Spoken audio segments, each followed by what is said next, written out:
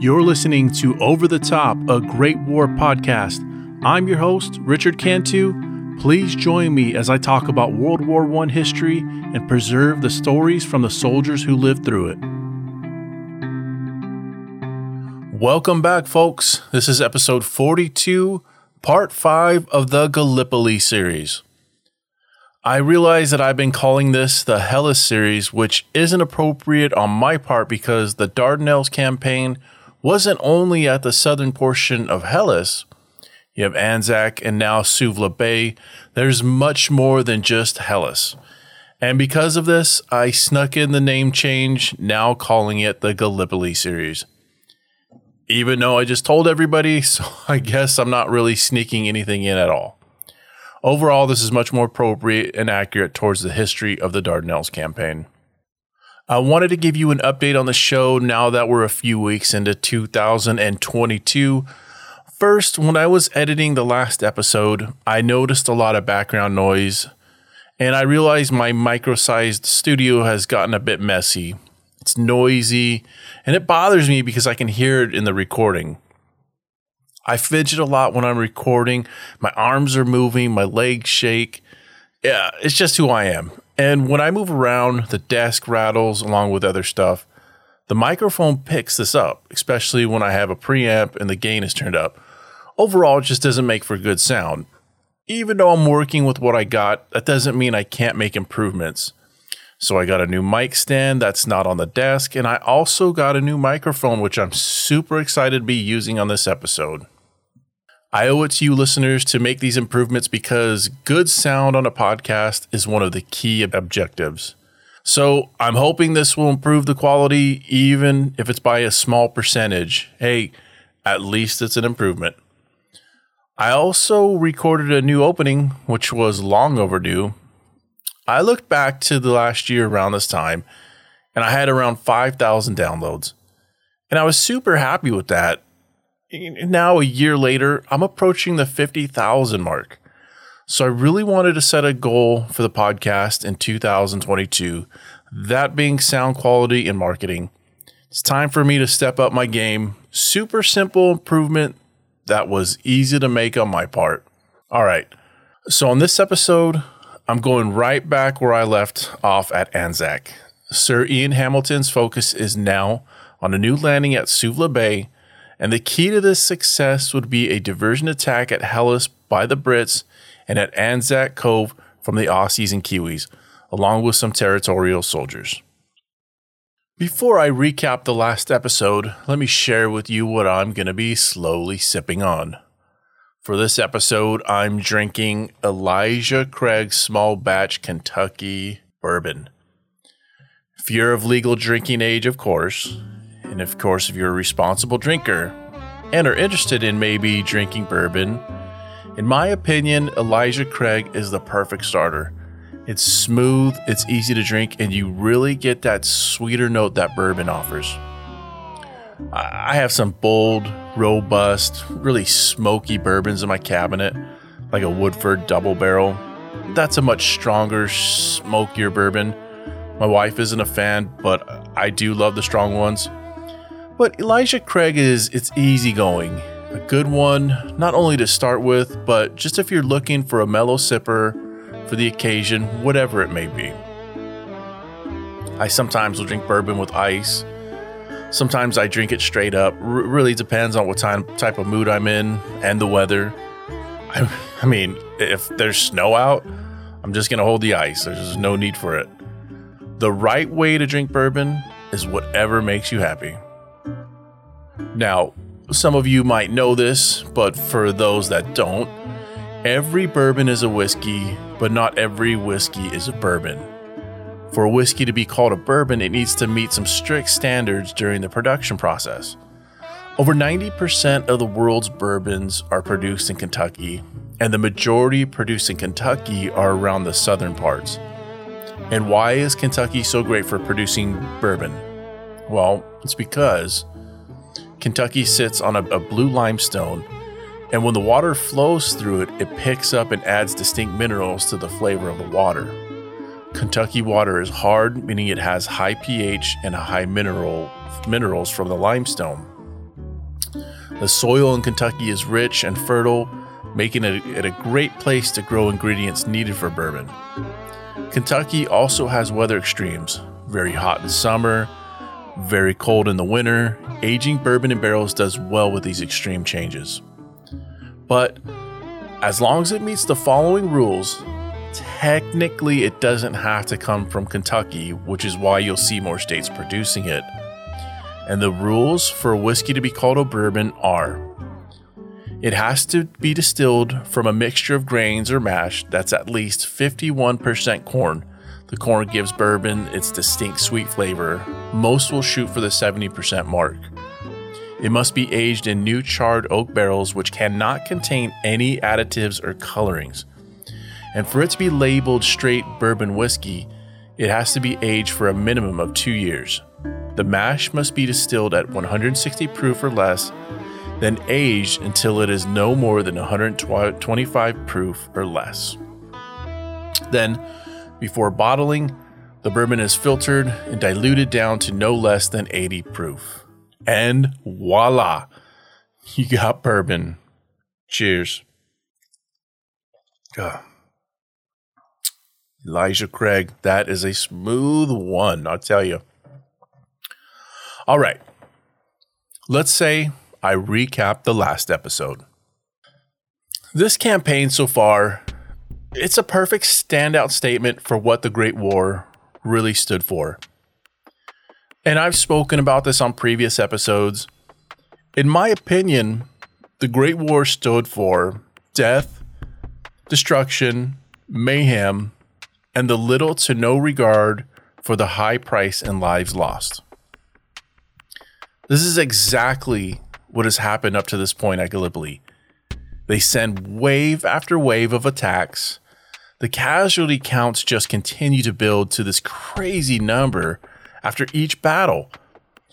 And the overall objective for the Dardanelles should really have been in question at this point, not only by the generals, but also by politicians.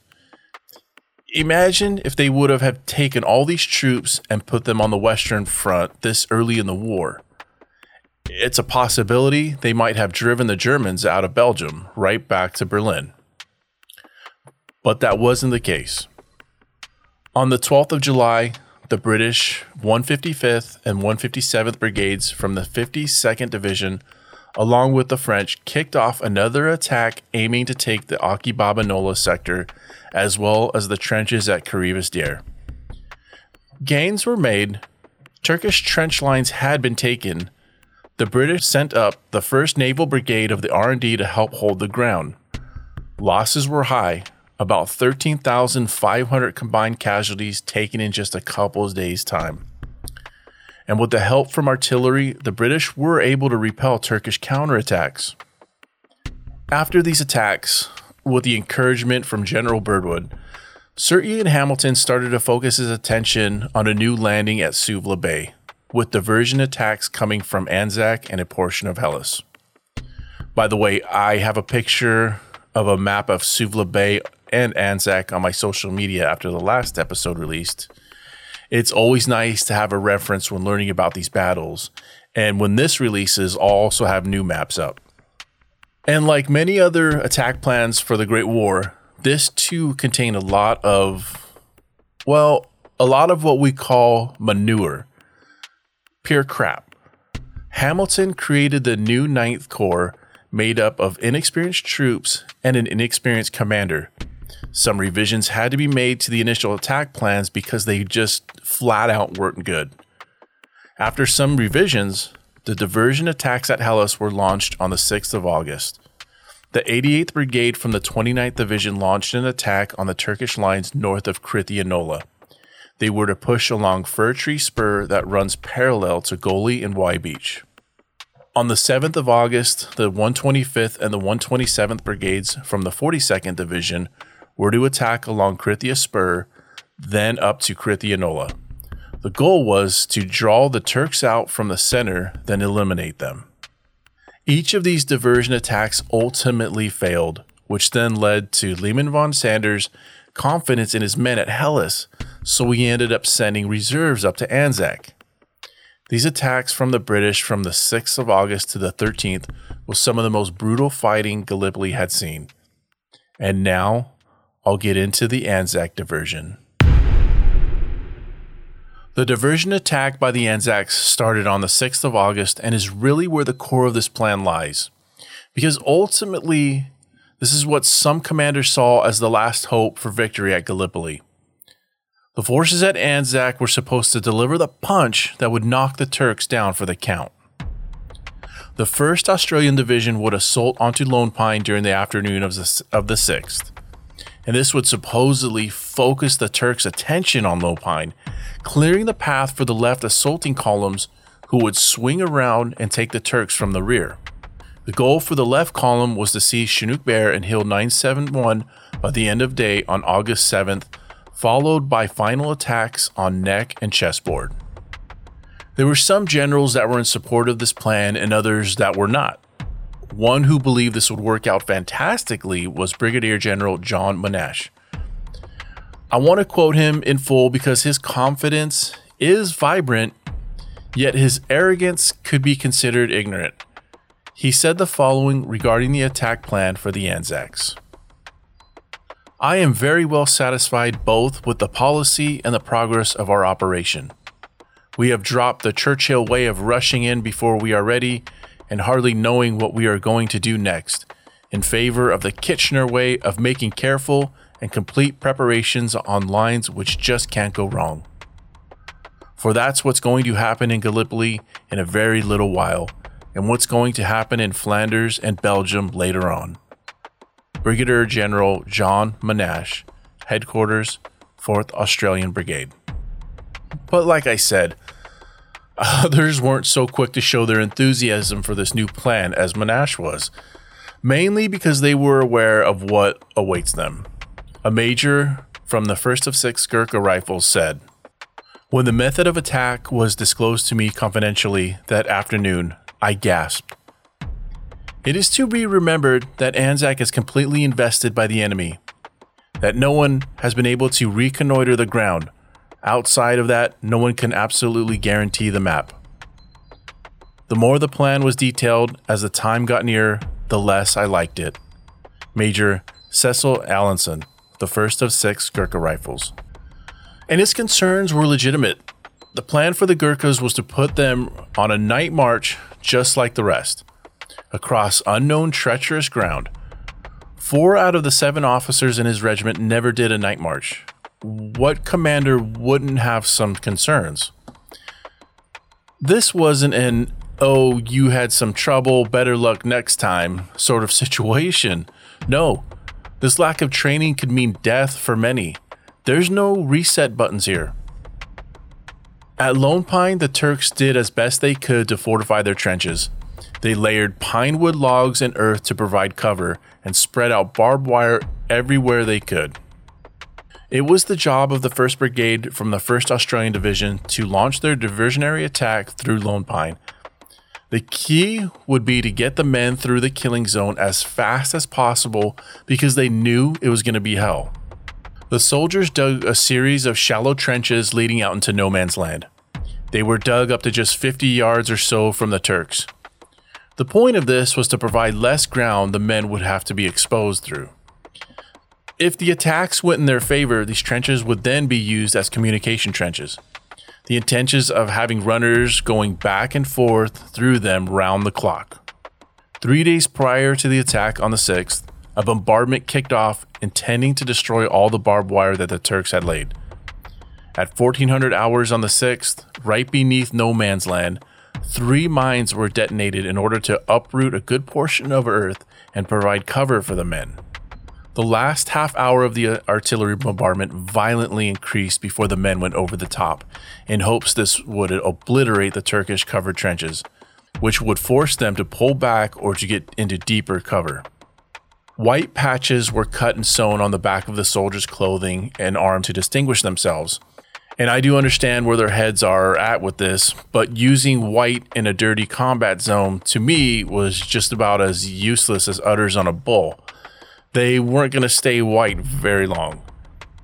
It's like a parent telling their child to go play in the dirt, but make sure you wear that white shirt. Sure.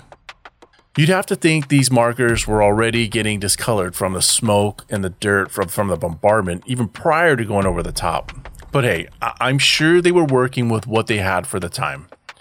Regardless what condition the cloths were in, the time for going over the top had come. All the men, even the officers, carried on them their rifle and bayonet, dry rations, ammunition of course, picks and shovels, and sandbags among other items. When the whistle blew, waves of men went climbing over the top, running through no man's land, hoping to make it across. Turkish machine gunners lit it up like a wildfire. A hailstorm of rounds hissed through no man's land. Gunners were spraying from left to right, and the assistant gunners kept feeding the beast more and more rounds.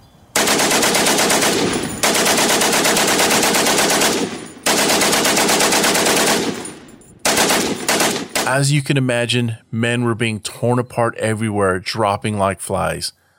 Some were finding cover in the cratered earth that the bombs and mine explosion had created. Some were being flung through the air from the Turkish artillery.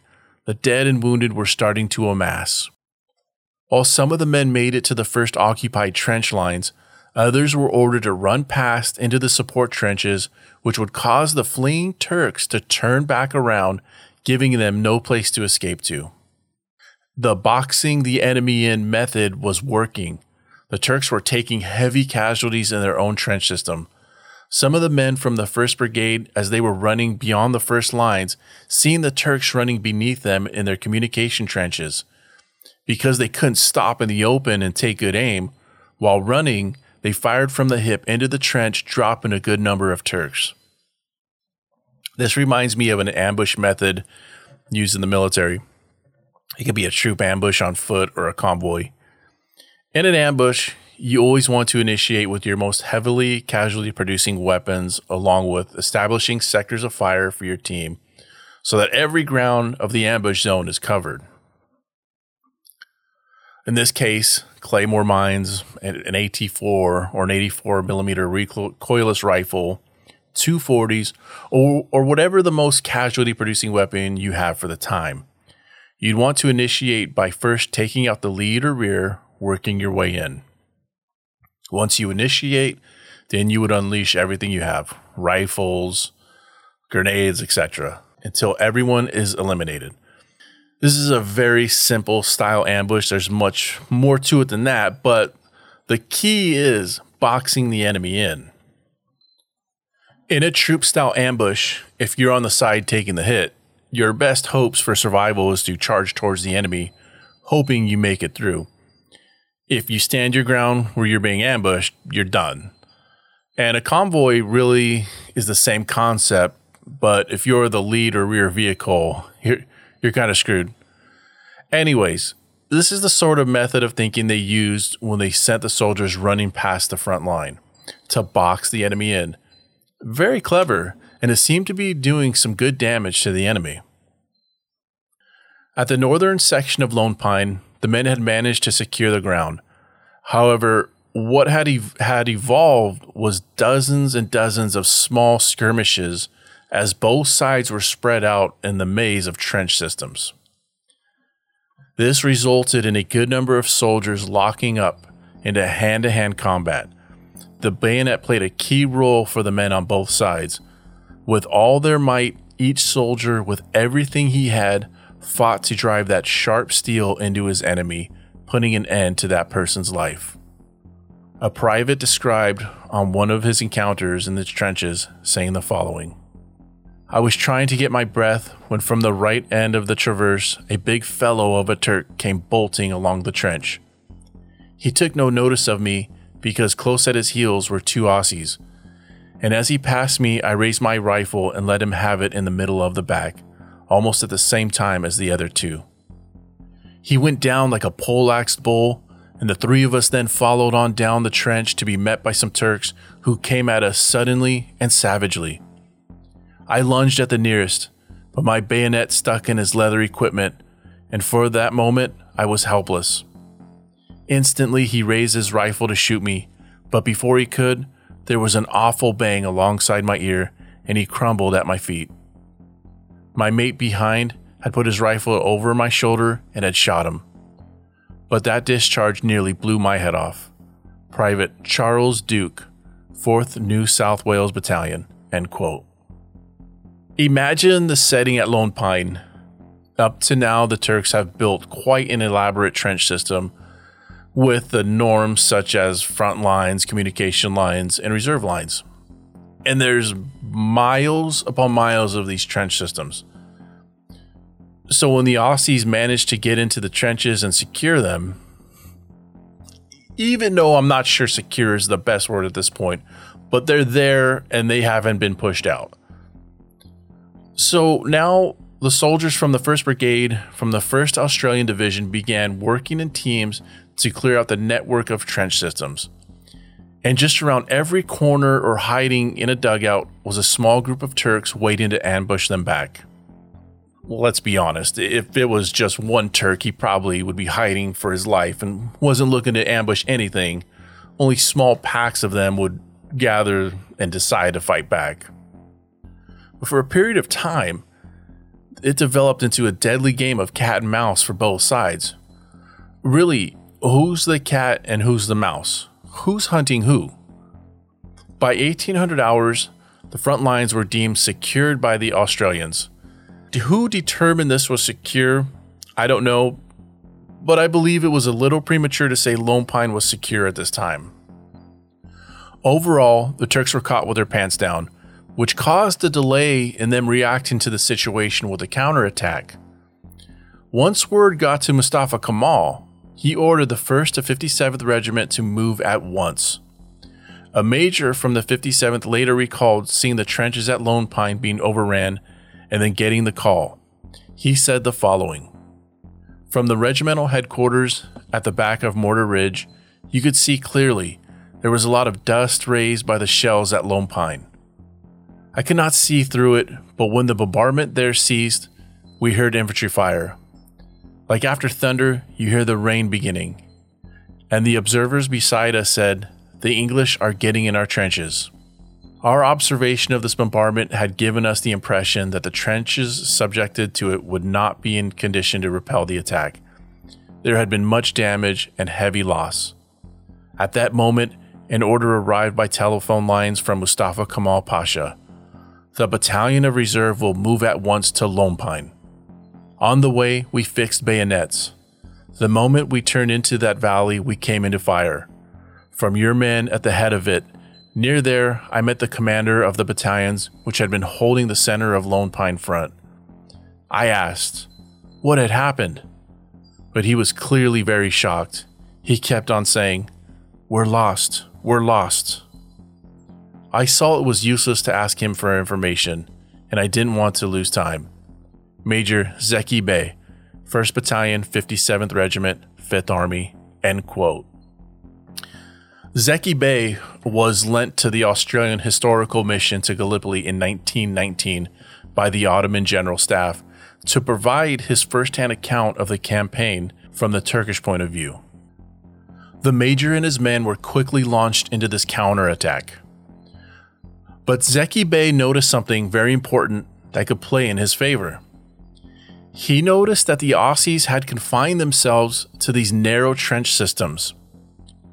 So instead of just launching his men into them to duke it out like the others had been doing, he ordered his men to start lobbing bombs into the trenches, and these bombs are what we know today as grenades. The situation is going to get very gruesome for the Australians. First off, they didn't have any bombs to throw back. They didn't have the supply on hand, and when they requested some, it was denied. Here's the grim picture for those poor guys. These bombs are being lobbed everywhere. Say one landed by the foot, it would be kicked away, but there would be another one to the left and to the right. They were being lobbed, everywhere. They were like ripe dates falling from a palm tree. All that some could do was hit the ground, get themselves closest to the bottom edge of the trench as possible before the bombs exploded, hoping they would make it out alive before the next one dropped in. The men were so desperate they began to catch or quickly snatch up the bombs that were just lobbed at them and try to fling them back at the Turks. But these are on timed fuses, just as grenades are today, so many of the bombs exploded in hand, causing a grotesque macabre of mutilated bodies. Pick up a baseball, or a cricket ball, or anything around that size for this matter, and pose as if you were going to throw it just as you were taught to throw a ball. Now pretend that's a bomb about to explode in your hand. Most people have seen the damage fireworks can do, and usually it's from drunk partygoers. Hands and fingers will go, and sometimes eyes. And these are just fireworks. A very minor, I say very minor explosive compared to a hand bomb in 1915. Hands and arms were being blown off. It's just a given. In some instances, torsos were cut open along with the skull. There was dead, mutilated bodies piling up everywhere in the trench systems at Lone Pine once Zeki launched his assault. I think it was far from being secure at this point. The Turks now threw their local reserves into the fight. They were determined to take back every inch that the Australians had gained. The Turks' counterattacks came on hard, and the Aussies were first forced to pull back to form a defensive position. One private recalled that immediately after he pulled back, an intense amount of bullets came their way. The sound of the bullets was snapping everywhere as they went past. His group was ordered to the parapet to start firing at the oncoming Turks. Upon peering over the trench to start firing, 6 men were dropped by headshots in less than a minute's time. 6 of the 8 men from that small group went down almost immediately. This private also took a shot in the head, but it was just one of those that skim over the skull. What do they call that? Just a scratch. He was still in this fight. Just him and the lieutenant. He was lucky this time. The 1st Brigade from the 1st Australian Division was in dire straits and needed help fast. More battalions were ordered up to reinforce the line, one of them being the Tasmanian 12th Battalion. The men moving up found it very difficult to get to the lines where they were needed most. It was as if roadblocks were laid down. But in this case, what was blocking them was the dead that had been piling up. A major described the narrow trenches in some areas being piled up so bad that they had to either crawl or walk carefully over the bodies. I think we've all stood on someone's back. It's very unbalanced. Imagine walking or running over a pile of bodies. And even sadder, they could hear survivors at the bottom of these piles pleading for help. But there was nothing they could do. They had to get to the lines as fast as they could. Many of the wounded on the bottom of those piles died in agony. The situation was desperate for both sides. The Turks couldn't accept defeat at Lone Pine, and the Australians were hanging on for dear life. And remember, this diversion attack was supposed to be the backbone for this new landing in hopes of a new breakthrough. By the time August 9th came, both sides were just completely exhausted. For a few days, the fighting had gone on like this. Constant machine gun and rifle fire, along with hand bombs. Men were peering over the parapets of the trenches, constantly being dropped. The fighting was constant, and in this time, it's estimated that the Turks took over 5,000 casualties and the Aussies over 2,000. And what was gained in favor of the Australians at Lone Pine was roughly about 100 yards. Let's think about that. Between the few days of fighting, casualties were piling up, and all it stood for was roughly around 100 yards gained. It would take them years to reach Constantinople if the fighting continued at this pace. Now, this attack at Lone Pine was intended to be a distraction from the left flank, which was supposed to hook around and take the Turks from the rear. The author Peter Hart and his team do such an amazing job with their research and the information they're able to gather on the Great War. In his book Gallipoli, he details the plans for the assaulting columns. And because I'm not going to so much focus on the exact details of the plans, I'll try to sum this up. If you want the exact detail after detail, I would suggest you get his book, and it really is an amazing read.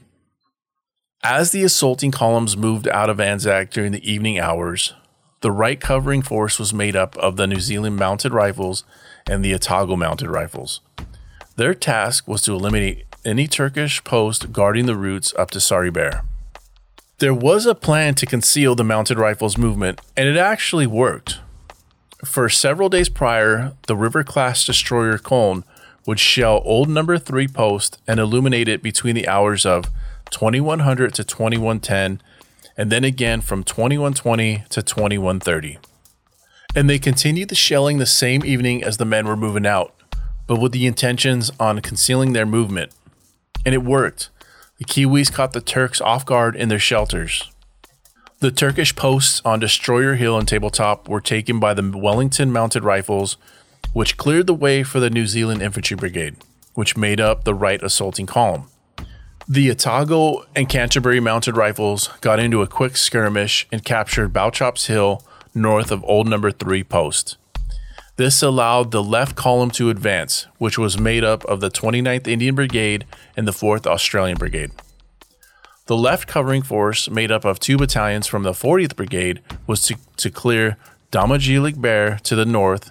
This would overall secure the left flank. One of the biggest concerns for these guys moving during the night was exactly that, moving during the night. A lot of men on this movement had managed to survive since the April 25th landings. They're well seasoned by now, if you know what I mean. And yes, they have had their share of night attacks and battles during the evening, but not night movements. This is different. A night movement is moving the men all together in sync as a unit in stealth mode under the cover of darkness. Most haven't done this, and moving through unknown terrain makes matters worse. Night movements are difficult even in modern times. For those with experience, you know what I'm saying. For those that haven't experienced this in the military, it's not how it looks in the movies or commercials. You know, men moving all quietly and cool looking. Yes, they're moving quietly or as stealthily as they can. And yes, you get from point A to point B. But there's a lot of in between that they don't show. Even with night vision, it can be very difficult if there's not enough moonlight out or any type of lighting for it to pick up.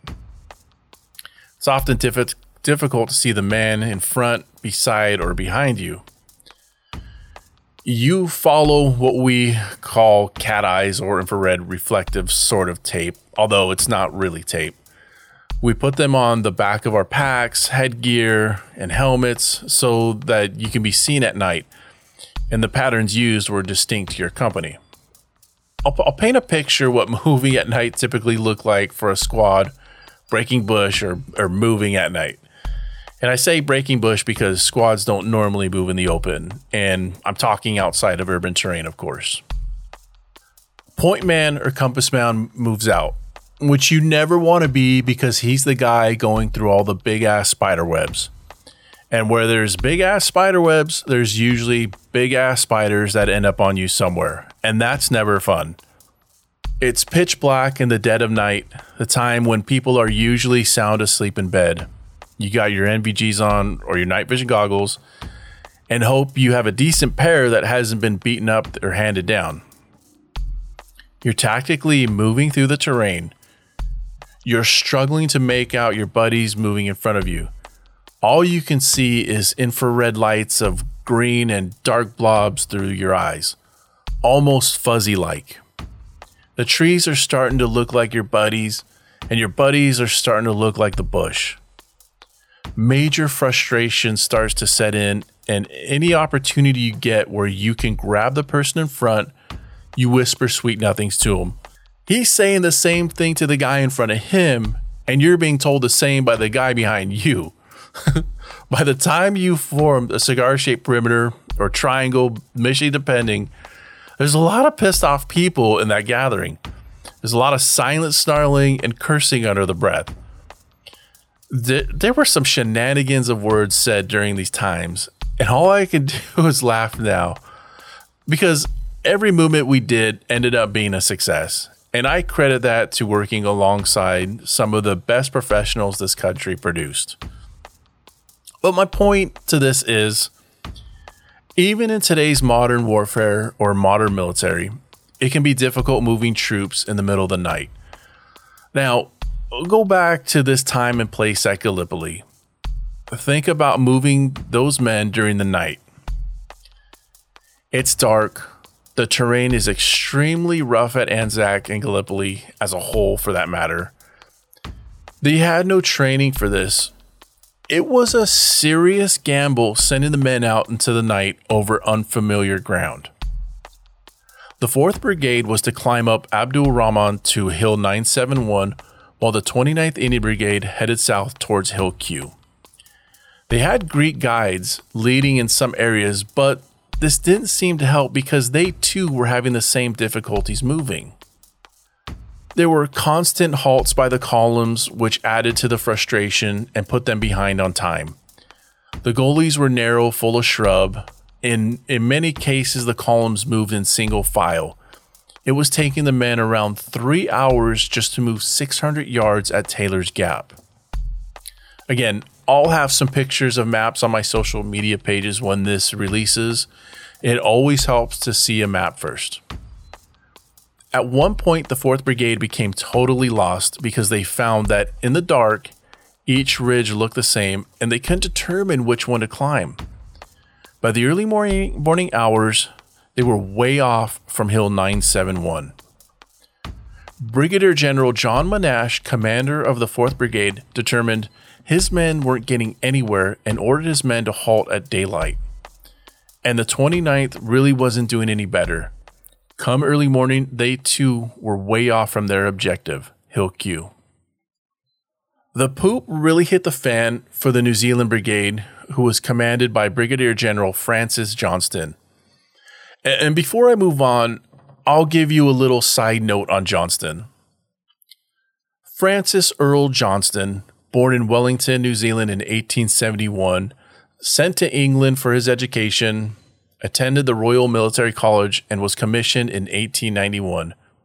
He served in the Sudan for the Dangola expedition in 1896 and also served in the Second Boer War. Prior to the outbreak of the war in 1914, he was serving in India. He had quite this reputation for getting into disagreements with other officers. A man who didn't work well with others. It's actually amazing he made it as far as he did. He was also a very ill man. He suffered from alcoholism and neurasthenia, which is a fancy word for emotional issues. He had to be hospitalized on several occasions, even during the Dardanelles campaign. He really wasn't fit for duty and had no business commanding anything at Gallipoli or any front at that. He ended up leaving Gallipoli altogether in November to be with his wife in Cairo. Johnston's life ended when he returned to the Western Front in late 1917 as the commander of the New Zealand Rifle Brigade. While he was visiting the front lines on the 7th of August, a sniper had taken him out. I'm very intrigued by Johnston, not because he was great, but because he made some really bizarre decisions. And with all his mental and health issues, I would like to know how he made it as far as he did as a military officer. So, the Canterbury Battalion from the New Zealand Brigade was supposed to push up to Sazli-Biet-Dire, while the Otago, Wellington, and Auckland battalions moved up to Shelagdire. All 4 battalions were to rendezvous on Rhododendron Bridge between 0100 and 0200 hours. But the New Zealand Brigade ran into the same problem as the 4th and the Indian Brigade. Even though they didn't have as much ground to cover, they were still moving in the dark, and the terrain was described by the men as horrendous. They were surrounded by ridges. They were confused. The guides were just as lost as they were. There were delays, and the men had become extremely frustrated by this. But even with all this and being behind schedule, the Wellington Battalion managed to make it to Rhododendron Bridge by 0430. And here's where things got dicey. After the Wellingtons made it to their objective, Johnston made the decision to halt any attack until the whole force of the New Zealand Brigade was assembled. The Canterbury Battalion at this point was far off from their objective. A lieutenant colonel from the Canterburys later described their situation leading up to this, saying the following. Here was a dilemma. The whole success of the push depended on us doing our job on time. I was up against it and on my own, having to decide quickly. To obey orders and occupy the hills, I thought would do no good to anyone. I felt also that the tail of my battalion, where the machine guns were, must be far in the rear, as we had been moving practically in single file along the narrow ravine for some hours, and it's easy to lose touch in the dark. Therefore, to give the order to occupy the hills would, I felt sure, leave my men thinly extended over much country and easily be mopped up by the enemy at daylight. I decided to disobey orders and take the battalion back to the beach, and so save it intact to fight another day. I knew I would be broken for it and thought of the disgrace to my family in New Zealand, but felt it was the only way to save the men.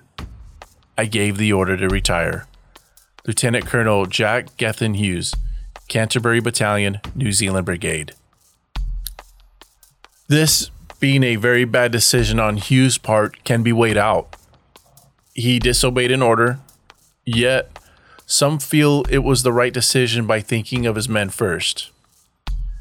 But Johnston was also violating a direct order given by Birdwood, and that order was, he was not to await on any delays. He would continue pushing forward regardless of who hadn't made it up. They needed to secure Chinook Bear before dawn, then push down through Battleship Hill before 0430 hours. Remember, each success from the Anzacs was dependent on other success, if that makes sense. The situation was what it was, and the advancement didn't resume until 0630 hours. Reserves from the Turkish 5th Division were drawn out away from Chinook Bear by the partial achievements at Lone Pine. However, once the threat was noticed by the oncoming New Zealand Brigade moving up, the 9th Division commanded by Colonel Hans Konengeise was dispatched. And because of Johnston's delay in pushing forward, the 9th Division made it to Chinook Bear by 0700, well in advance of the Kiwis. The Turks from the 9th now had a clear picture of the men moving towards them. Konengeise described the encounter, saying the following. The English approached slowly, in single file, splendidly equipped and with white bands on their left arms, apparently very tired, and were crossing a hillside to our flank, emerging in continually increasing numbers from the valley below. I immediately sent an order to my infantry. This was the 20-strong artillery covering platoon, instantly to open fire. I received the answer, "We can only commence to fire when we receive orders from our battalion commander." This was too much for me altogether. I ran to the spot and threw myself among the troops who were lying in a small trench. What I said, I cannot recollect, but they began to open fire almost immediately. The English lay down without answering our fire or apparently moving in any other way. They gave me the impression that they were glad to be spared further climbing. Colonel Hans Konengeise, 9th Division, end quote. More delays set in as Johnston and other senior officers contemplated their next move on this objective. But as the delayed time continued on, this gave the 9th Division more time to get in place and add to the defensive positions. When word got to Major General Alexander Godley, commander of the NZNA Division, he was furious and showed no restraint in showing how upset he was. He ordered an attack on Chinook Bear at once. Johnston had no option but to act on this order. I wish Johnston would have survived long enough to have written his account on these battles and the decisions he made, because, like I said, they're really bizarre. He ends up just sending forward just one battalion accompanied by 2 companies of the 2nd of 10th Gurkhas into the assault. Yes, just one battalion, the Auckland Battalion. Johnston sent them in for the attack at 10:30. But again, because the 9th had time to prepare, 500 Turkish laid waiting for their arrival. With bayonets fixed, the men were sent over the hillside. The greetings from the rifles and machine guns came with a murderous rage. Some found little pockets in the earth, just enough to provide cover. Others charged for the nearest Turkish trench. Needless to say, they were decimated and didn't stand a chance. They were sent in to do the impossible. They were sent to their deaths. Johnston then ordered Lieutenant Colonel Malone's Wellington Battalion over. Malone flat out refused, stating he would not send his men over to commit suicide and that he would wait to move them under the cover of darkness. Malone and Johnston had a shady past. Needless to say, they didn't care for each other. And just then, orders arrived from Godley. He told the commanders that all offensive operations were to cease for the time being. Overall, this mission up to this point was a complete failure. None of the objectives have been achieved. And folks, I'm going to wrap this up right here. I had a feeling these episodes were going to start running a little longer because there's so much taking place. There's so much to detail about the events at Gallipoli. And I'm having a blast absorbing this history.